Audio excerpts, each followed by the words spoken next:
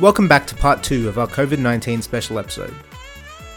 Featured in this episode are Professor Nicole Gilroy, who's the head of the Department of Infectious Diseases at Westmead Hospital and is a former member of ATAGI, Professor Sanjay Swaminathan, who's the head of the Department of Immunology and Allergy at Westmead and Blacktown Hospitals, Dr. Joe Karisna, Senior Emergency Staff Specialist at Westmead Hospital, Dr. James Tadros, Emergency Staff Specialist at Nepean Hospital, and Dr. Caroline Barn, who's an infectious diseases advanced trainee who is currently working as a public health registrar with the Ministry of Health.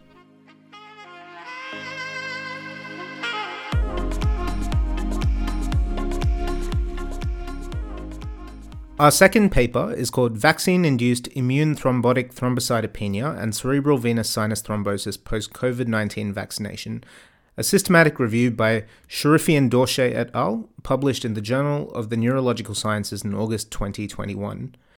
It's being presented by Dr. Vincent Sui, who's an emergency registrar here at Westmead Hospital. The authors of these paper basically look to answer a couple of questions. I guess they just go through the general gist of, the disease itself, and in particular, which patients get it, the clinical features, the symptom onset, abnormal investigations, complications, patient outcomes, investigation pathways, and treatment. Ever since we've found out that the AstraZeneca vaccine and the Johnson & Johnson vaccine, they can cause thrombotic disease. Our emergency department has been inundated with patients who either have come in themselves or have been sent in by their GP with concerns of clots. From what we know already, it's a very rare disease. And so we're finding ourselves having to sort of play, needle in a haystack to try to pick out which of these patients have this disease. So in terms of their search, their terms were for the AstraZeneca vaccine, Johnson & Johnson, and the Janssen COVID vaccine. They only used English papers, which I had a little bit of an issue with. Of the 877 papers that they got, they had 12 papers on AstraZeneca and 2 further papers on Johnson & Johnson. And these mainly consisted of case series, reports, original articles, and letters. Considering that AstraZeneca is, a vaccine that's being distributed around the world and how rare the disease is, we'll probably have a bit of bias coming in by only limiting our papers to English. But I can probably understand there'd be sort of difficulties needing papers to be translated. So then they also go through the European Medicines Agency's Pharmacovigilance Risk Assessment Committee's numbers of reported cases of cerebral venous sinus thrombosis post AstraZeneca vaccines, and they have reported 169 cases after 34 million doses. So that's about 5 in a million. They don't say whether that's, those numbers are a single or double dose, but we can see that, it's a very rare condition, and those numbers sort of reflect the baseline numbers of CVST and prior to the AstraZeneca vaccine. So the paper then also goes through the clinical features, and there's nothing new compared to CVST that we were seeing in the past from other conditions and the vaccine-induced version. Unfortunately, the most common feature is headache, and one of the most common features of symptoms after any of these COVID vaccines is headache. I guess it's more of the timing of the onset of their symptoms, which is important as well. So patients can either have gradual or thunderclap headaches. There's no specific pattern or quality. They can have an aura, and it doesn't always reflect where the lesion is. And from what we know from, CVST in other patients is that, they're broadly categorized into sort of 3 groups. So you have patients who come in with symptoms that replicate sort of isolated intracranial hypertension. You get some postural symptoms, vomiting, and visual symptoms. You get patients who present with focal deficits and seizures. And finally, you get patients who get encephalopathic and have multifocal deficit and seizures as well. So who gets it? In their case series, there were 54 cases and 36 of them were women. And that's what we've seen in terms of other sort of studies as well, that women have a greater predilection to getting the disease. And it's also younger people as well. The other risk factors they found reflected the risk factors that patients who get CVST without having the vaccine have. So these include pregnancy, autoimmune diseases, oral contraceptive pill, increased states of estrogen as well. In terms of the symptom onset, their patients, most of their symptoms had their onset within a week, and the range was from 14 to 19 days. In terms of the investigations, they found that there was a moderate to severe platelet abnormality, though they did recognize that some patients can present with relatively normal platelets and they might be in the earliest parts of their disease, which makes sort of picking out these patients very difficult. All of them had positive D dimers as well as platelet factor 4 immunoglobulin as well. Complications and patient outcomes. In terms of the AstraZeneca vaccine papers, out of the 49 cases of cerebral venous sinus thrombosis, 49%, 24 of those patients had intracranial hemorrhage or subarachnoid hemorrhage. For our listeners, basically the sort of pathophysiology behind intracranial bleeds and CVST is that there's a buildup of back pressure. And so a significant number of these patients do end up getting bleeds. Finally, we come to the diagnosis pathway that they suggest, so that there's 4 criteria that they talk of. So must have had AstraZeneca or Johnson & Johnson within the last 30 days. Presence of moderate or severe thrombocytopenia. If their platelets are normal, it might just mean that they're in the early stages of their disease. Presence of thrombosis and positive platelet factor 4 assay. They also suggest that you get a blood film with fibrinogen levels, D-dimer, and a coagulation study. Lastly, they finish off with the treatment that they suggest. So one is to avoid platelets to prevent exacerbating any further sort of coagulation or consumption of clotting factors. And 2, anticoagulation. It might seem a little bit counterintuitive considering so many of these patients get intracranial bleeds, but because it's the back pressure that's causing the issue, clearing that obstruction actually improves symptoms in a lot of these patients. So even if they have intracranial hemorrhage in CVST, it's not a contraindication to getting anticoagulation. Now, this paper said that they recommended against heparin, and their papers basically ended in May of this year. However, on UpToDate, they have further papers that have come out which show that there might not be any harm from giving heparin, and that the heparin is basically attaching to a different site at the platelet factor 4. And so they might not be interacting, and it may be possible that they might actually be competing for that spot. So the other treatments that you can use are DOACs, things like rivaroxaban, apixaban, as well as direct thrombin inhibitors, so your bilvalirudin, and your indirect factor 10A inhibitors, so your fondaparinux medications. Overall, I thought basically this is a rare condition. It was a rare condition before these vaccines, and it's still a rare condition now.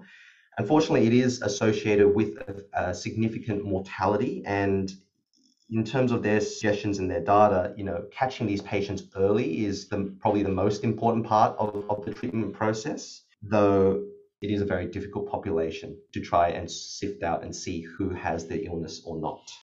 Thanks, Vinny. That was a really good summary. In the interest of moving on to higher yield things, we'll probably skim over the methodology for this paper, although I would say that for a systematic review meta-analysis, the methodology section in the paper was brief at best. There was possibly 1 paragraph describing paper selection, which is in stark contrast to the Cochrane review that we talk about in part 3. Given that you're currently working in ED, and I also get comment from our other emergency consultants in regards to this, how does this paper help us sift through the masses of worried world with headaches and abdominal pains that have been presenting to the emergency department since the media has started publicizing these issues? I don't think it does. A lot of us are aware of the presentation features. The hematology team has given us a pathway in terms of how to identify these patients. But the underlying thing in all of this is that it's a very difficult disease in the first place to try and diagnose. The symptoms are very vague, non-specific, and you can have patients who are very early on in their disease as well. In terms of our pathways, here at Westmead Hospital, there is a suggestion from the hematologist is that if you do a platelet level and it's normal, it's very unlikely that they have VIT, which is true. But at the same time, there is the question of how many of these patients who come in with normal platelets then drop them afterwards. And that's probably, sort of another question that we need to look into.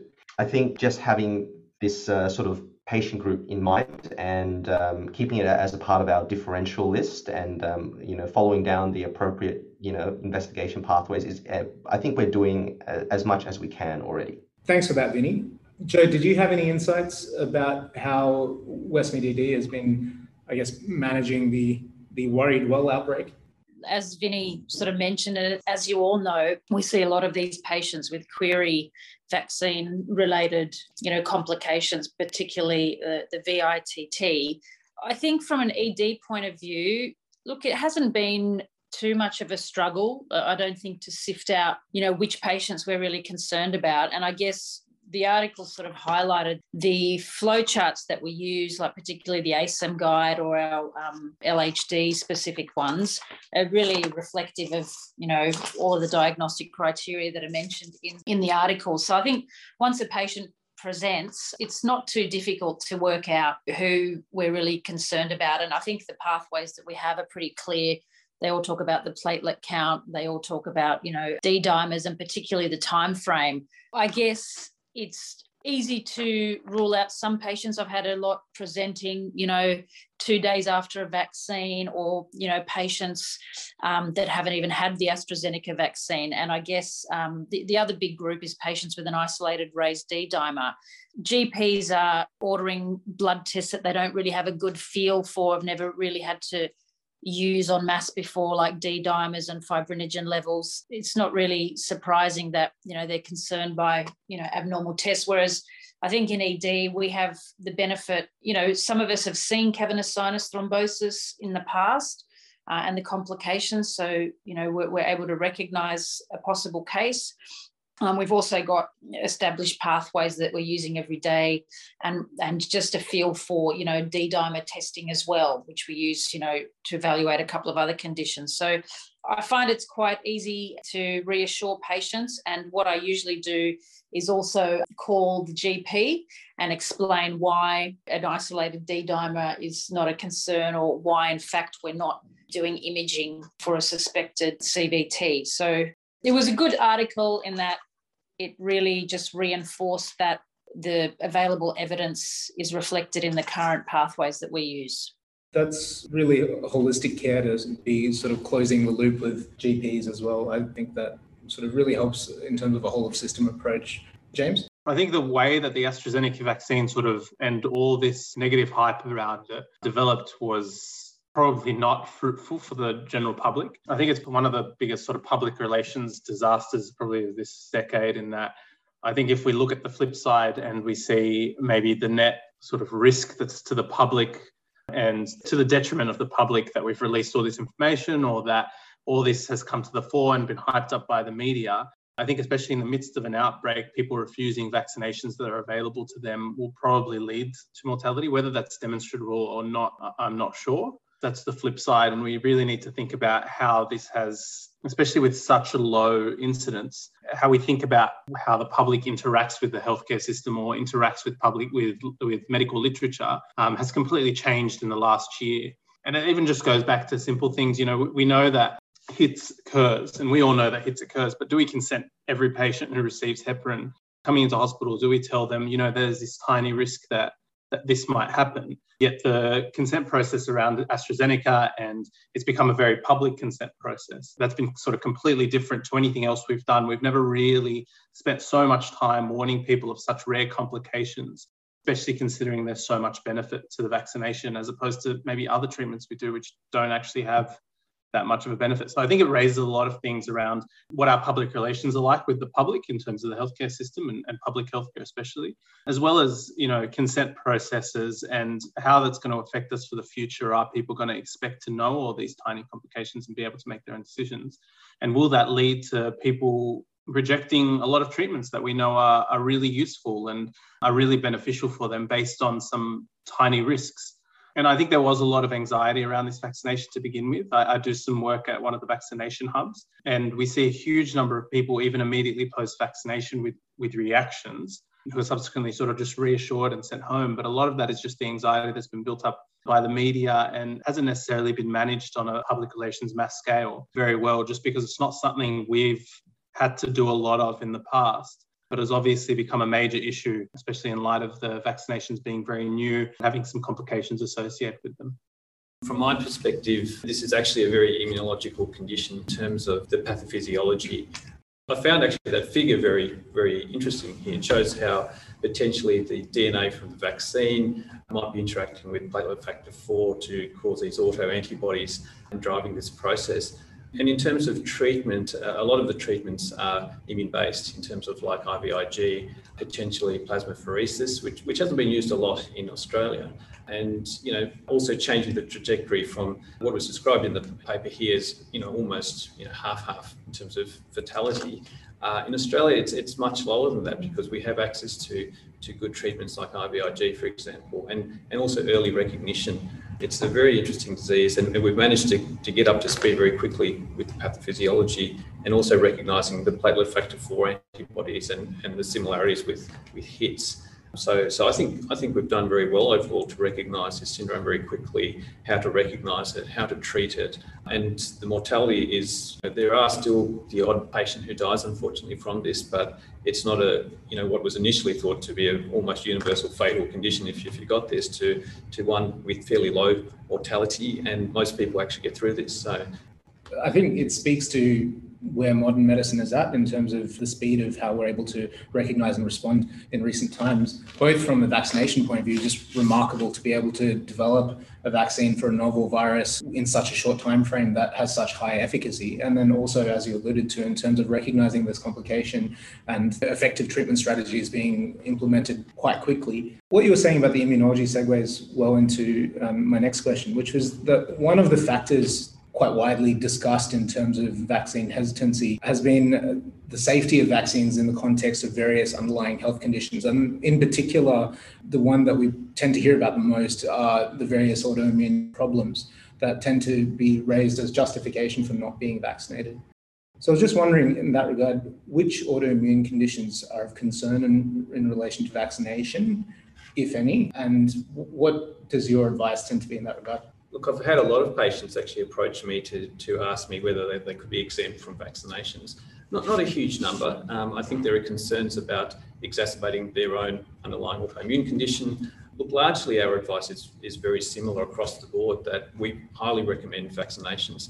The reason for that is that often these patients, especially the more severe cases, you're on immune suppressing medications, and your outcome if you did get COVID is going to be worse. And even though the responses to vaccines are probably going to be less compared to, say, someone who's not on those medications, we still recommend it because, there is some benefit from vaccination. So the way I sell it to patients is that I say, what's the risk of you getting COVID? If you got COVID, what will happen to you on those immune suppressing medications versus the very, very small risk of having a side effect from the vaccination. And most patients understand that it's a risk versus benefit, and I try and tailor it to that patient, so it's not just a generic piece of advice. Having said that, there's still a few patients who listen to my spiel and they sort of go, "Oh, look, that's great, but I've done my own homework, and got all this information, and I've decided to go down this alternative path." And look, I try not to be too dismissive. I think it's, there is so much information out there, but I do try and put it back to the simple thing of, what happens if you got COVID in your current situation with your autoimmune condition and the medications that you're on. In fact, I don't think that there's really any autoimmune condition where you would really say you shouldn't be vaccinated. I can't think of anyone. Guillain-Barré is an interesting point, but I've had a look at this recently with Guillain-Barré, and most neurological societies also say that you can have the vaccine. So I can't think of a single autoimmune condition where you would sort of be very hesitant about, the vaccines. I suppose the only proviso is things like antiphospholipid antibody syndrome, where, yes, okay, that is an autoimmune condition that predisposes you to clotting, and you would sort of veer towards, say, the mRNA vaccines as opposed to AstraZeneca. But, that's a very specific example where we would prefer one vaccine over the other. I've done my own research is going to be the unfortunate catchphrase of 2021. The information overload issue has definitely been a substantial problem in this pandemic that James already alluded to, with vaccine hesitancy and people's apprehensions really getting in the way of effective public health responses.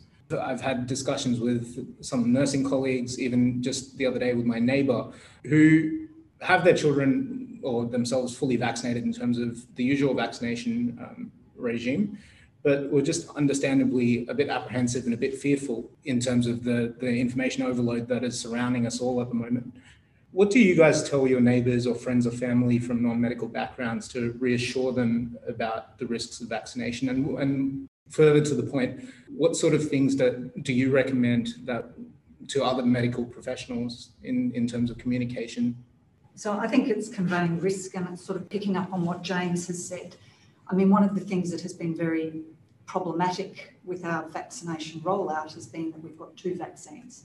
So often people will say, well, I'll wait for vaccine 2, which is the Pfizer, because I deem that to be safer, and there's been a lot of bad press in the UK, for example. They haven't had as much of that luxury. So getting back to your question, I think we have to really, as healthcare professionals, relay to people what it is like to have COVID. To be requiring oxygen as a young person in itself is very concerning. To see people hospitalised for days, to need intensive care, and then the sequelae of the disease. People just don't come to hospital and get over COVID. They may have enduring complications that may impact their quality of life in the long term. So I think those are the things that need to be related versus a vaccine. And, we've got to relay this risk. The risk of cavernous sinus thrombosis is in the order of 2 per 100,000. And as Sanjay has said, in the Australian context, case fatality rates from that are extremely low, like 3%. So in terms of safety, we need to be relaying that. The complications of COVID far outweigh the risk of vaccination. So I think trying to convey those sorts of figures is very important. I think now also in New South Wales, and as they were in Victoria last year, we're at a tipping point where clearly the risk of getting this disease and having nasty outcomes far exceeds the risk, the very small risk of complications from vaccination. So, and also I think we are in a country, just getting back to what George said, we've also got the privilege here of having very good systems for identifying adverse events. We've got very enhanced surveillance where we're actively looking for complications of vaccination. We've got actually very good passive surveillance mechanisms whereby people have many mechanisms by which they can report adverse events. With this particular vaccine, we're probably seeing enhanced reporting, and we may have missed things with vaccines such as influenza that may not have even reached the radar because we haven't been so switched on. So I think, we should be reassured that we're looking for complications, we're identifying them, and we've got a very good health system that can manage the rare complications when they arise, versus this rampant outbreak that we have at the moment where we're seeing young people who should be absolutely getting the vaccine, either vaccine, they shouldn't be waiting for Pfizer, they should be getting AstraZeneca. And, as a healthcare professional, I can put my hand on my heart and say, I've told my own children that, don't wait, get the vaccine. I think it's actually very important we as health professionals relay what we're doing as well, that we are advocating for vaccination, we're advocating it for our own family members, our loved ones, that we recognise complications of this disease are, and they're not, I wouldn't wish it upon any young person to get COVID and to have the sequelae of this disease that could be really serious. I completely agree with all of Nikki's points. And my one and only shift to the COVID ward is, after you see a ward full of sick COVID patients, it changes your perspective in terms of what this disease is. And seeing, young people, pregnant women, on oxygen, so close to intensive care, it sort of changes your perspective on this. So I think that's something that's happened since I've done that shift, which is interesting. I suppose the other point I tell patients is that we don't actually know, we can't predict which patient who gets infected will do well or badly. Because some of my younger patients tell me, well, look, I'm young, I'm going to be okay, I'm going to be fine. But we actually can't tell which patients are going to do well, which patients aren't going to do so well. everyone I know is vaccinated, particularly from the medical fraternity, the healthcare system, is a strong point as well. Because I get a lot of patients ask me, but have you been vaccinated? As a sort of reflex question. And I find that interesting because I say, yes, of course I am. But I suppose earlier on when we didn't have access, that was an interesting point. And I suppose, I'm planning to get vaccinated. But now everyone's vaccinated. I think that's a pretty moot point at the moment. So I think we as role models should be sort of promoting vaccination as much as possible. And I think all of the points there are really, really important. One of the strongest things that I can say in favour of the AstraZeneca is that my wife got it. I don't know if this is still happening. I think it's unusual. When I went to get even our Pfizer vaccine, as you enter, you're bombarded with a whole list of questions on whether you've ever had hits before, if you've had a clot before. And I guess I'm just curious as to the utility of those questions and what purpose they have, because I think if our overall advice is that you should get the vaccine anyway, what is the utility of those questions? So Pfizer vaccine, they're probably irrelevant, but for AstraZeneca, there are some contraindications to its use. So if you've had a history of central venous thrombosis, that would be a contraindication. We didn't touch on also the fact that there can be unusual thrombotic complications such as splanchnic, hepatic vein, portal vein thromboses, which also could be a signal of BITS complications. Antiphospholipid antibody is the other one that would be a contraindication according to ATAGI.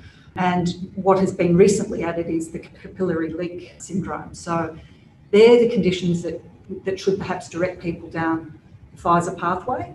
I guess what we also don't know, and one of the things, asking those questions up front, even if you are getting Pfizer, may not be a bad idea because we assume that we're going to have the vaccine supply. And if there was a rupture to our access to vaccines, we might have to be going down the pathway of mixed schedules. So, getting Pfizer and getting your second AstraZeneca, we're not there yet, but certainly they've had to confront that situation in other countries where they've assumed they're going to have a supply to give the second vaccine, but they've had to use, and they've done studies on this that actually show that it's probably quite immunogenic, having a mixed schedule more so than getting the same vaccine. So I guess asking those questions up front might be at least one way of assessing that risk up front in case people might need a mixed schedule. I just sort of wanted to add something, I guess, going back to alternate interest or other people I've spoken to. While I agree with everything that's been said about the statistics and what they show and the demonstrable benefit versus the risk, I think even if you just look at politics, like simply a lot of great politicians have lost based on platforms that rely on that sort of approach, where you're just trying to present facts and things. The politicians that tend to win are the ones that go down to more emotive advertising, presenting individual case studies rather than data as a whole. That's what really actually provokes people. And I think a big part of just even talking to people coming forward to being vaccinated, especially from certain cultural communities, a lot of the reason has been them seeing single young deaths on TV of people that they might identify with. And I know it's not necessarily the right thing to do sort of clinically in terms of presenting the facts, but that is a big part of, if we're going to move towards actually trying to convince anyone, unfortunately, we might have to stoop down to a level of basic advertising. And that's been some of the ways that I've managed to convince even patients in ED asking me, are you vaccinated? They say no. Why not? And they're like, oh, I'm not sure. And I'm like, what about that person on the news? What if that was you? Granted, it's only worked a handful of times, but it's a quick statement and it's easier than presenting a whole bunch of facts and figures to someone who might not necessarily even have a higher level of education, any sort of statistical, even basic mathematics. But that sort of thing convinces people. So I know it's not generally what we're used to doing, especially when we run through any sort of consent process or when we're presenting benefits to patients. But if we know that it's the right thing to do, which we do from the statistics, we should be able to convey that in a way that convinces people to do the best thing that's for them. We can present them with the facts as well, but what's actually going to push them over the line will be these emotive responses. So I think we have to actually think about how we approach convincing people on that point. James, a really good point. And I mean, what's been fascinating about our approach to promoting vaccination in Australia is that it's not really linked to the adverse effects of not having a vaccine. It seems to be linked to the freedom that vaccination will give you. So freedom to travel, the freedom to mix with your loved ones. They're kind of avoiding the discussions around how bad things can be if you don't get vaccinated. We're sort of going down this pathway of, promote vaccination because you'll be freer to do more things, which is kind of interesting when you compare previous public health campaigns against diseases, obviously not vaccine preventable, but HIV, the Grim Reaper sort of approach, very different with this. There was that New South Wales Health ad with that young woman who was in significant respiratory distress that I think people found extraordinarily confronting. Certainly made me very uncomfortable. And I think that was an attempt to try and do what James was talking about in terms of communicating the message in another manner. It was just very interesting because I agree, Dr. Gilroy, I can't remember a health campaign after HIV that has focused so much on the negative aspects of contracting a disease, but then it was put in stark relief when I saw this come out on Facebook, on YouTube a couple of weeks ago, I think. And I think it was an attempt at taking a stab at what James was talking about in terms of trying to make the risks seem more realistic and certainly more in your face than was otherwise being done through the current sort of communication campaigns that were being run. Caroline, you're currently working with the Ministry of Health. Could you just give us a little bit of insight into, I guess, some of the strategies that have been used in terms of messaging and communicating with the community through this outbreak? Yeah, sure. I'd love to share some experience as a clinician entering the Ministry of Health space. I think specifically we've had a lot of meetings with regards to messaging. There were lots of questions about whether or not the messaging was really getting out there to people who weren't engaging with the 11 o'clock report, for example. We brought in some sort of cultural liaison officers and people from sort of different religious groups and really tried to address some of the key gaps within messaging to each of these groups. So I think the public health response is very much engaged with these subgroups as much as we can. And we have our media department looking at all sorts of different ways of getting this message out. They've since made a TikTok account and an Instagram account with large amounts of followers very quickly. Some of their really popular posts that are also chaired by our public health medical advisors, where you can just ask a Q&A to a high-level public health medical professional and you will get that answered. So they're really trying many different approaches to reach as many different audience members as we can. It's really important that those people sort of engage from the get-go. There are some people who, are very staunchly anti-government, anti-health. They can pose a huge challenge from a public health response point of view.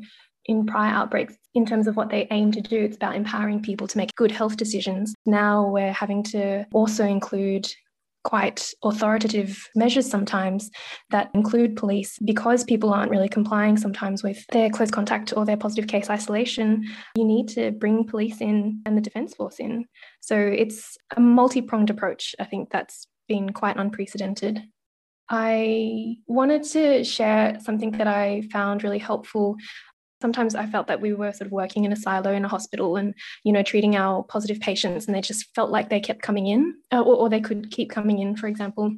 And I wanted to share some of the things I've learned in terms of the broader views of infection control and the strategies that the ministry are working on, as well as the incident management team structures that, we even have, as an emergency operations centre within our health district. You've heard of this EOC acronym. And I think understanding those has really helped me feel like we're working together with this wider public health response. And, we've spent some time talking about advocacy as well. So in particular, just looking at macro strategies such as vaccination and, say, some of our policies in border closures, to more administrative policies that affect behaviour change, such as physical distancing, our square metre rule, limiting interactions between households and mask wearing, for example. All those sort of, other strategies that are helping keep patients out of hospital systems, which is a huge concern for all of us in terms of making sure that our system is not overwhelmed. And some of the key structures within incident management teams that help move this forward are, our planning people, our operations people, our logistics people, and our communications people. And specifically for this operation, it's massive. And I think we should be really proud of our response and also our individual role in this response. So we've had to bring on hotel quarantine people, COVID testing clinic people, airport people, pathology people, aged care people, police operations. And so I think having a broader understanding of that has really allowed me to understand that we're not just working in a hospital environment. We are really working together in this public health response, and there's a multi-pronged approach. And I think just in relation to clinicians and advocacy, if anyone does like stats, the Burnett Institute has released some projections specifically for the second wave in Sydney. So I'm not sure if you've seen that, but it was released 2 days ago. And they sort of talk about the impact of vaccines in terms of what we've diverted. So between June and December, with the restrictions combined with the original vaccine rollout, we've averted 500,000 infections and 4,830 deaths. So this is really specific to Sydney. And then with the additional 530 Pfizer doses that we received, we've averted an extra 24,000 diagnoses and 250 deaths. It was actually so nice to hear data about things that you can't really see in terms of the effect that we're preventing. So yeah, anyway, those are my 2 cents. Yeah, thank you, Caroline. That's always been the problem with vaccination, isn't it? Is that the success of vaccination is something that's not quite tangible and doesn't add something for you, but more prevents an adverse effect. That was a really interesting insight into, I guess, the new strategies that the ministry is using. And I guess we're in a strange position in health at the moment where I think sometimes we're finding that potentially people that we view as less health educated in terms of these social media influencers are potentially more effective health communicators than we are, which is a both humbling and frightening insight, I think. Talking about public health, I think an often underestimated role of the emergency department is the public health role. I think that we're one of the specialties that deals with one of the largest cross sections of the wider population. And so I was wondering, from your point of view, and I'll also ask our emergency specialists to comment on this, what role can the emergency clinicians and emergency nursing staff play in a wider public health response? We do have a lot of contact with patients, but unfortunately, I think one of the limitations is that a lot of that contact isn't necessarily positive. It's just in times of life where people are usually struggling with other ailments, and it's really hard to make those interventions. I alluded to like a simple one around vaccination where I just have a simple discussion, but often we don't always have that luxury of time. I think this is something, I'm not sure about the rest of New South Wales, but it's definitely something in Western Sydney that we're lagging a bit behind in terms of even compared to other places in the world. A good example of that being buprenorphine discharge usage, which I think is being used in America, obviously, for patients who come in with an opiate dependence, being offered that in ED, even at a nursing level, and being sent home with that, or even being sent home with naloxone in case of their own overdose or a friend's overdose from ED is something that's used overseas, but not necessarily used here. So I think that's somewhere where there's actually a lot of improvement. There's also things like, I guess, smoking cessation advice. I've given people brochures before, and there are various brochures that are made for discharge. And there's, I don't know if you guys have seen the little orange booklets where you can give out to patients that just have crisis numbers for drug and alcohol, mental health, social housing, things like that. So we have a very, very simplistic approach, but there's definitely scope for improvement, but will require more resources. And unfortunately, we're a bit stretched. I guess I can just add some comments just on a sort of grassroots, and we're doing a lot of shifts in the ED. I actually find it quite difficult to strike a good balance between, being overly paternalistic and letting patients have a bit of autonomy with their decisions, and then advocating, the best medical choices, which is to have vaccines. So it's a difficult balance to strike, just as I have, firm views that are based in science, about benefits of vaccines, the patient that's, facing me also has their own strong views. So I find the conversation quite challenging because, patients are coming with very firm and fixed views. It's just an added challenge to the communications that are already going on between ourselves and patients. I also see staff, being quite frustrated, and I guess that's something that, we also need to be aware of. We sort of treat a lot of other conditions, alcohol dependence, poorly controlled diabetes. There doesn't seem to be this this degree of tension with communicating, patients' lifestyle and other choices around those other conditions. I find it a challenging conversation to have with patients in the current climate. Thank you, Jo. Yeah, I completely agree. It is a difficult period at the moment. I guess, again, just going back to the people doing your own research type of situation. But the parallel between other lifestyle illnesses is an interesting one, and we might need to check ourselves with occasionally. I certainly have found that the emergency department can be an effective place in which to undertake these interventions, because people are often quite scared. It's, although emergency department can be a bit of a misnomer sometimes to us as clinicians, it often isn't for the patients that come. And so that being a big event for them to have to present can tend to lend some utility when I say, if you don't stop smoking now, you are going to die very soon. They tend to take that on board a bit more than when their GP does it, is my biased opinion. Caroline, from a systemic perspective, could you comment on that a little bit as well? Everyone's brought some excellent points with regards to patient experiences, which I think is such a credit to them as well, because everyone's been talking about this public health sort of role of ED and public health response in relation to, how can we do our best for our patients? To me, it's also about managing staff safety and staff well-being and making sure that we protect each other and protect our ability to continue helping people who come through the door, whether they have COVID or non-COVID issues.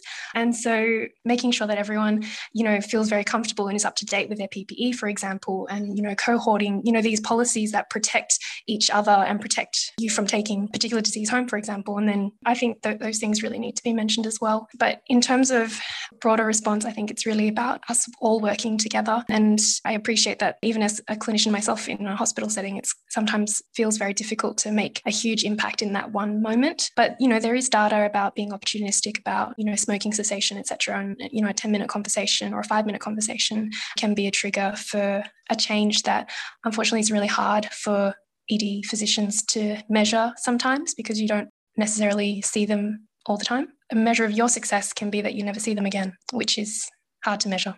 There has been a lot of talk about the advice that has been provided from ATAGI in relation to the AstraZeneca vaccine, and a lot of use of the retrostethoscope in terms of the various guidelines and fluctuations that have occurred over the recent 12 months. Could you give us some insight into the process that ATAGI uses to balance risks when formulating their guidelines? And I guess also just how do we explain to the public the changes in these guidelines as we make them, when it can seem a little bit daunting that 1 minute we're promoting AstraZeneca, then we're not, then we are. So people know ATAGI is constituted by many disciplines. So, usually there will be public health science, particularly immunisation researchers, people who are at the front line in terms of state vaccination programs, infectious diseases, microbiology, paediatric and adult. ATAGI was really set up to give advice to government about the National Immunisation Program, what vaccines should be on that program, what vaccines will deliver the greatest benefit to the greatest number. And to get on the National Immunisation Program, there had often been the argument about obviously safety, about efficacy for the individual, but also about herd benefits. ATAGI can provide advice to government. They think, based on the science, this is a really good vaccine. But at the end of the day, it's the government that makes the decision based on costs, and that's a separate negotiation with the companies about whether they can get it at a reasonable cost. I guess one of the issues about ATAGI is that ATAGI now finds itself giving advice about vaccines in a pandemic. And many would argue that perhaps there should have been a splinter group or a separate organisation to deal with that, because it presents many challenges, including the fact that this is a highly dynamic situation where we're learning new things all the time, adverse events that are emerging that perhaps weren't anticipated at the beginning, that do mean they need to incorporate that advice and change it. And that's very hard for the general public to understand, because they think, traditionally when the government gives advice about vaccination, off we go, we implement it, and things tend to be rolled out very systematically. This is a different beast, and I guess that's one of the things that we'll perhaps reflect on in time, that perhaps ATAGI may not have been the best group to be dealing with this particular scenario, that we perhaps needed more of a pandemic focus. Again, resourcing to deal with the amount of information and evidence for every single event that occurs with this pandemic is very resource intensive. So ATAGI's been able to focus usually on one vaccine. Take, for example, human papillomavirus vaccine, where we were able to incorporate evidence, do evidence reviews in a very staged, controlled way, because we knew that this vaccine was coming. It wasn't a pandemic, we could roll it out. But this is different. So they're on one hand trying to give advice in a highly dynamic situation where things are changing all the time, and having to incorporate evidence from other countries as well, what's coming in. Now we're going to have to be facing questions about, booster doses, for example. There's going to be a whole lot of evidence that will need to be accumulated about that. Where is it being done? What's the evidence that it works? So it's a huge project. And I think you could actually have an army, or not an army, but a very large group just looking at vaccination in a pandemic. And I think ATAGI probably, they do a fantastic job and they've got wonderful people involved in that. But I think the resourcing for this sort of undertaking is substantial. And I think in hindsight, we'll probably say ATAGI may not have been the best group to be dealing with this. And it's not to say the individuals on ATAGI shouldn't be involved in a pandemic vaccination rollout plan, but I think it requires a different kind of entity, because it's hugely resource intensive and people want to hear the evidence, in a very real-time way. What's the evidence today? Already, if you look up ATAGI and try and get a sense of, well, what are they saying about revaccination? We kind of feel that it's not real-time. It's sort of from wave one. We're not keeping abreast of what's happening in real time. And that's no criticism of ATAGI, but I just think it's it needs to be hugely resourced, this sort of undertaking. Thank you, all of you. That was a hugely stimulating discussion, and in particular, getting all of your various perspectives from Caroline from the Ministry and Professor Swaminathan, Dr. Gilroy from IT and Immunology. It just really tells us that sometimes we operate in small bubbles and can't quite see the ocean, so to speak. Vinny, just to wrap up, do you mind just giving us 3 take-home points about the paper? I think the 3 take-home points from this paper are: 1, this is once again a rare disease, that we should be keeping this differential in our minds, particularly if they fall within the time frame. And lastly, the paper reinforces that we've got a robust sort of pathway to follow in the ED in order to sort of capture these patients. I think that's the main 3 things. Thank you so much.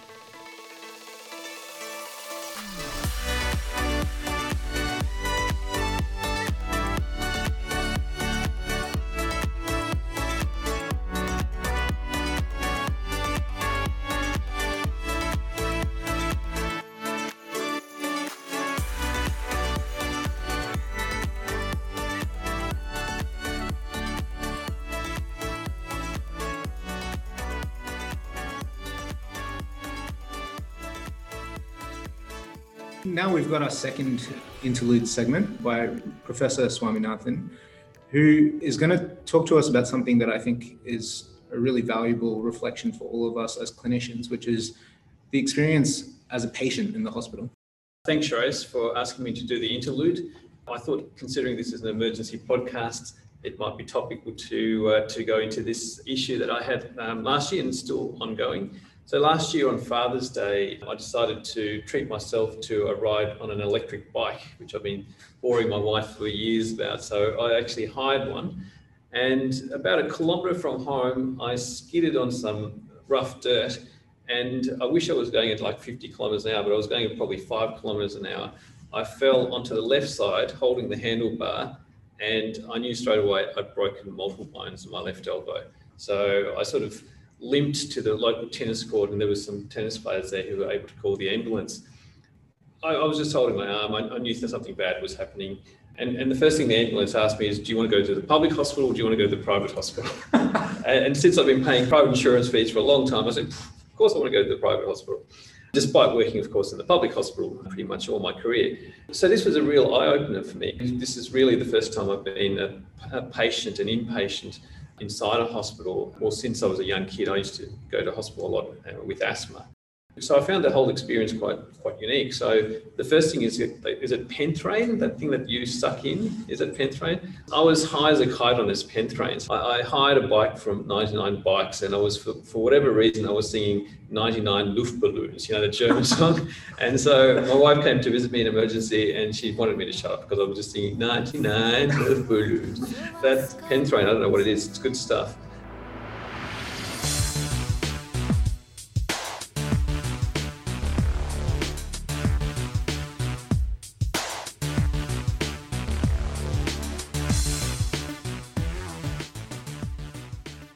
But the interesting thing, I suppose I was in a fair bit of pain, and I remember the doctor coming around, and here I am probably singing my 99 Luftballons in the background, and I could hear her talking to the nurses outside saying, "Oh, he's okay, he's not in much pain."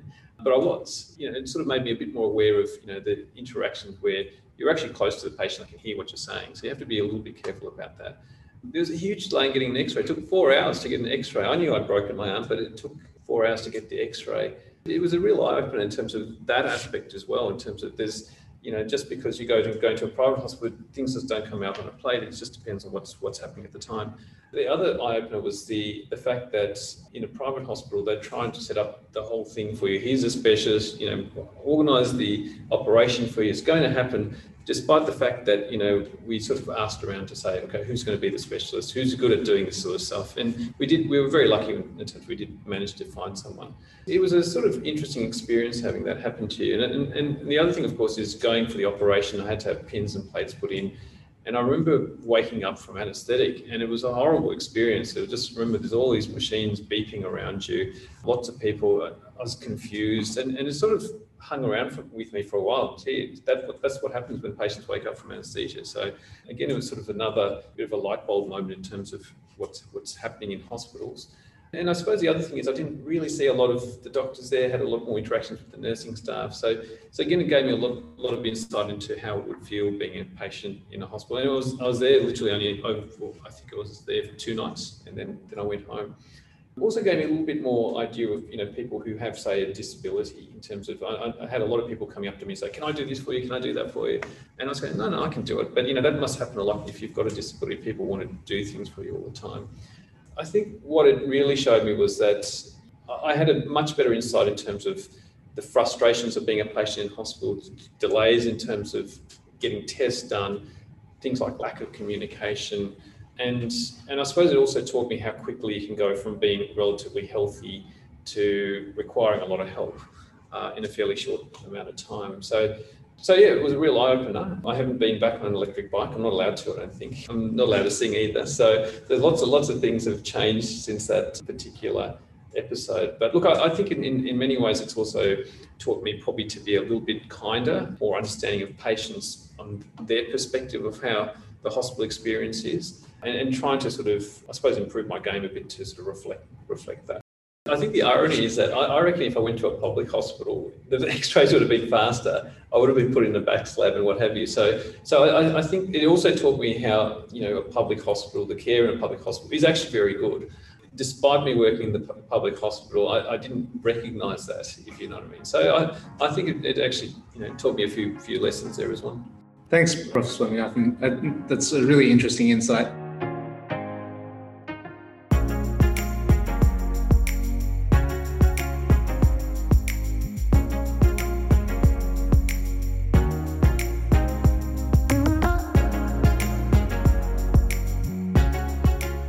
So that brings us to the end of part 2. Thank you so much, Vinny, for an excellent presentation. We really appreciate Dr. Gilroy, Dr. Swaminathan, Dr. Krisna and Dr. Barn for setting aside time in your really busy schedules to join us. Again, the link to the paper will be in the show notes, and please contact us with any feedback or commentary at westmead ED Journal Club at gmail.com. Stay tuned for part 3, where we'll be discussing COVID therapies.